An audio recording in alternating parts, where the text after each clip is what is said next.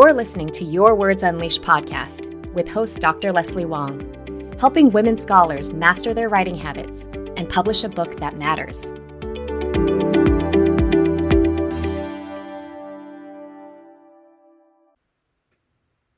Hi there, writers. So as you know, I work with a lot of scholarly authors on their book proposals.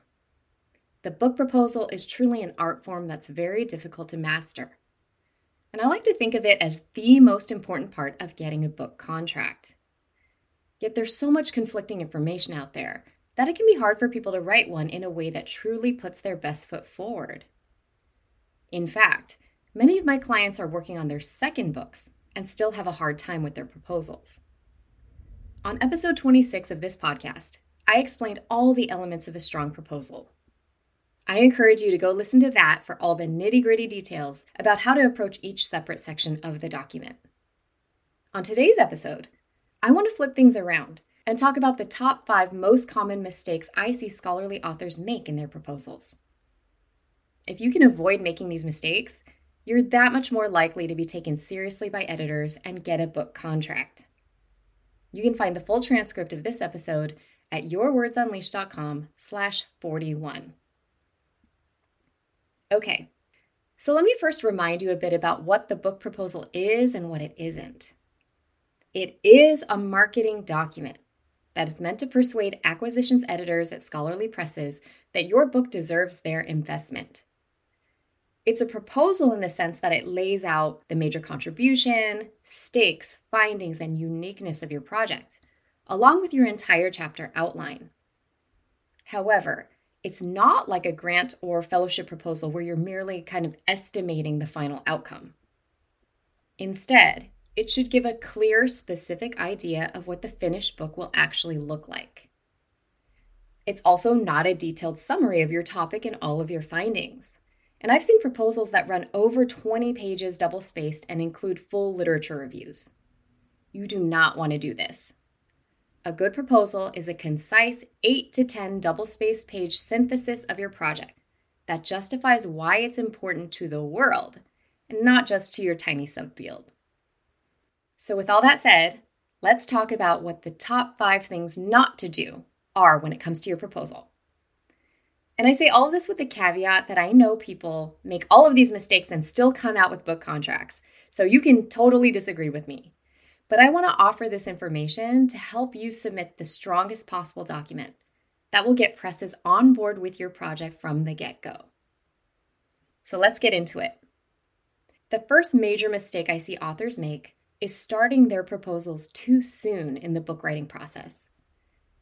When you're first thinking about writing a book, it makes total sense to want to start with the proposal. If anything, you want to just get all of your ideas down on paper in a structured format, like you would any other type of proposal. But just because it seems to make sense doesn't mean you should do it. And it's because you might very well be wasting your time. And let me tell you why.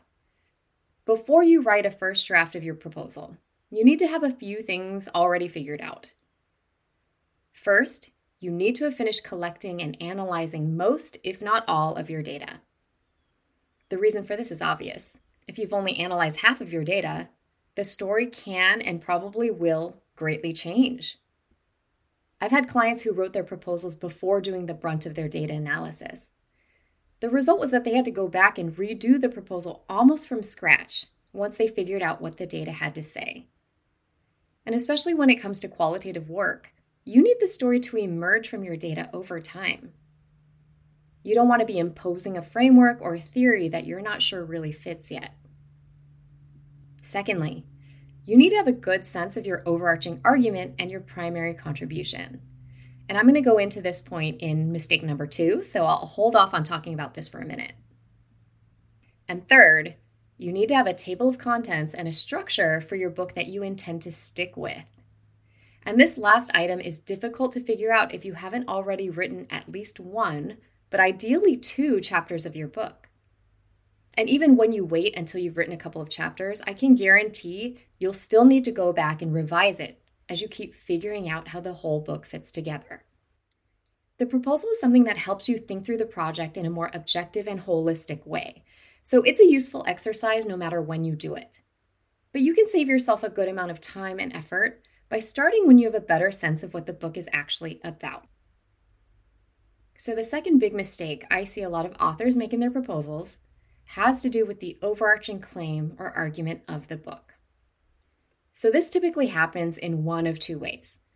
Either there is no argument to be found, or there is an argument, but it's convoluted and unclear. Now, I've definitely had clients who obtained contracts before we started working together, whose proposals did not include an argument. But, like I said, I want you to have the strongest document possible. So I really encourage you to have a clear, concise, and convincing overarching argument and include it within the first paragraph or two.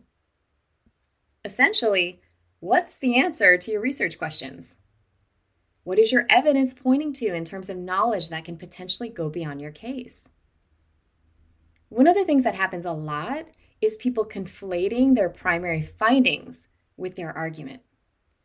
So you may have found something totally fascinating that's novel or challenges common assumptions about a particular phenomenon. But to me, it's not an argument until you explain why these findings have occurred. So I often encourage people to coin a term that encapsulates their findings but can also be applied more broadly. For example, my second book looked at how Chinese American professionals in China negotiate their Chinese and American identities in the ancestral homeland. And I found that they would often consciously switch between identities, depending on context, in ways that benefited themselves and their careers. So from this, I coined the more general term, strategic in-betweenness, to refer to a set of practices that are used by many individuals who live transnational lives. And I then use this term as the basis of the book's overarching argument. So that's one approach you can take. But ultimately, you need to make sure that your argument is something that other people can use evidence to challenge or overturn. And that seems obvious, but it's not sometimes. If what you have currently is a statement of fact, then add because and your explanation of why that happened. So the second thing I often see is having a very unclear argument. My rule of thumb is that a non-expert should be able to read your proposal, close the document, and then still be able to tell your argument to another person. This means you have to do the work of simplifying, taking out jargon, and shortening your argument to one memorable sentence. So I strongly encourage you to do two things. First, actually write "I argue" before you give your thesis statement. This may go against how you like to write, but it's by far the clearest way to get your point across to an editor who has only a few minutes to read this document. The second thing is that you should limit your usage of "I argue" to your actual overarching argument. So some people end up using the word argue everywhere in their proposal, to the point where it's unclear what the main argument actually is. So keep the word argue for the overarching claim, and for everything else, use phrases like "I suggest" or "I propose." So the third book proposal mistake is burying your contribution behind other people's ideas. And this is something I see a lot in junior scholars who are revising their dissertations into books. For the diss, the way to prove your expertise to your committee was to cite other people's work and show how your work was filling gaps or changing the established discourse. With a book, on the other hand, people already assume you are the expert. And instead, you need to be using other scholars' work to bolster your own ideas. So what this usually looks like is way too much setup to your case and your overall contribution. Sometimes people spend the entire first page trying to sum up everything that's been written on their topic before they get around to their own project. A lot of my clients are social scientists who want to publish with University of California Press. And UC Press actually requires the proposal overview section to be no longer than 3 paragraphs. This forces authors to get at their own contribution right away. So think about, what unique knowledge or perspective are you bringing to the table? Or in other words, why should anyone care about your topic? Never assume that anyone does. regardless of the human interest level of your project. And in some ways, people who work on topics that the general public is already quite familiar with have a harder time justifying how their own take on things is unique or different. But ultimately, it's your job to persuade readers to care or to understand things in the specific ways that you do. And the more persuasive you can be in the proposal, the easier it makes the editor's job to convince the rest of the press to support your project. So the fourth mistake I want to talk about relates to the last one in terms of assuming too much reader knowledge. And this manifests in the usage of overly specialized language and jargon that a regular person wouldn't understand. It can also come in the form of referring to certain concepts, debates, or historical events, or other scholars as a given, rather than providing any kind of explanation. Many of my clients worry that they're not saying anything new with their research. They assume everyone knows what the experts in their field know, which couldn't be farther from the truth. So if you find yourself writing in shorthand, it means that you're writing for your critics and not for a wider audience. So I need to say this again and again and again. Your proposal is a marketing document. You need to write it in such a way that a general, educated, but non-expert reader will be able to understand what you're talking about. And this means writing accessibly.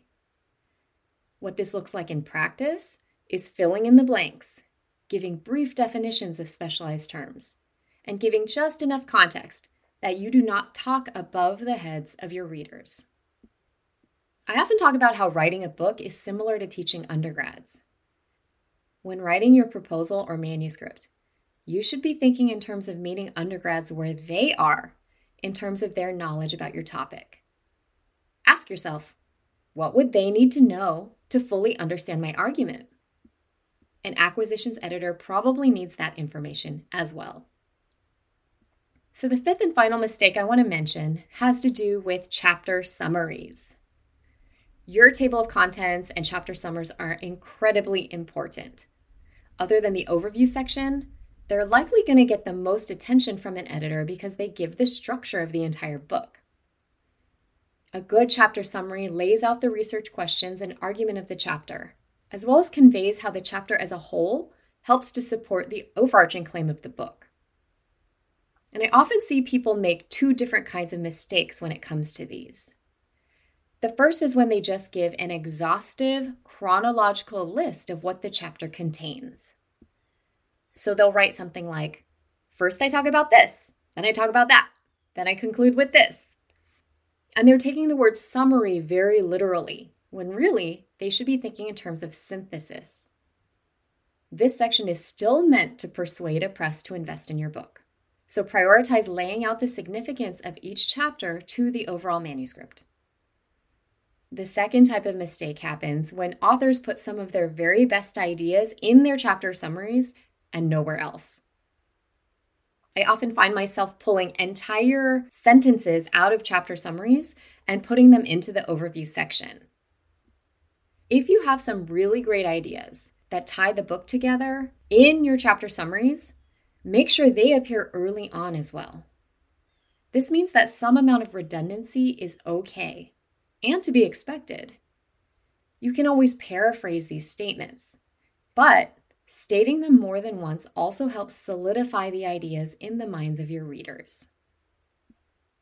So there you have it, the top 5 mistakes I see scholarly authors make in their book proposals.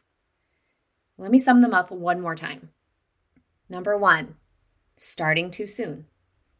Number 2, no argument or unclear argument. Number 3, burying your contribution. Number 4, assuming too much reader knowledge.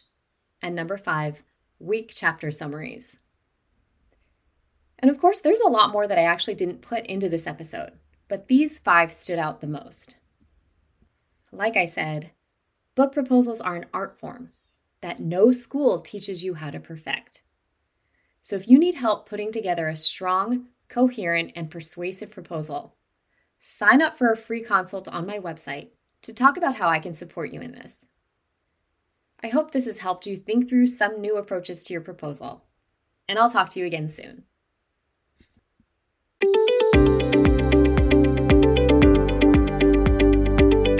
Thanks for tuning in to Your Words Unleashed podcast. If you enjoyed this episode, please share it with other writers or leave a rating and review. To find the full transcript and catch all the latest from me, check out my website, yourwordsunleashed.com. I'll talk to you next time. Happy writing!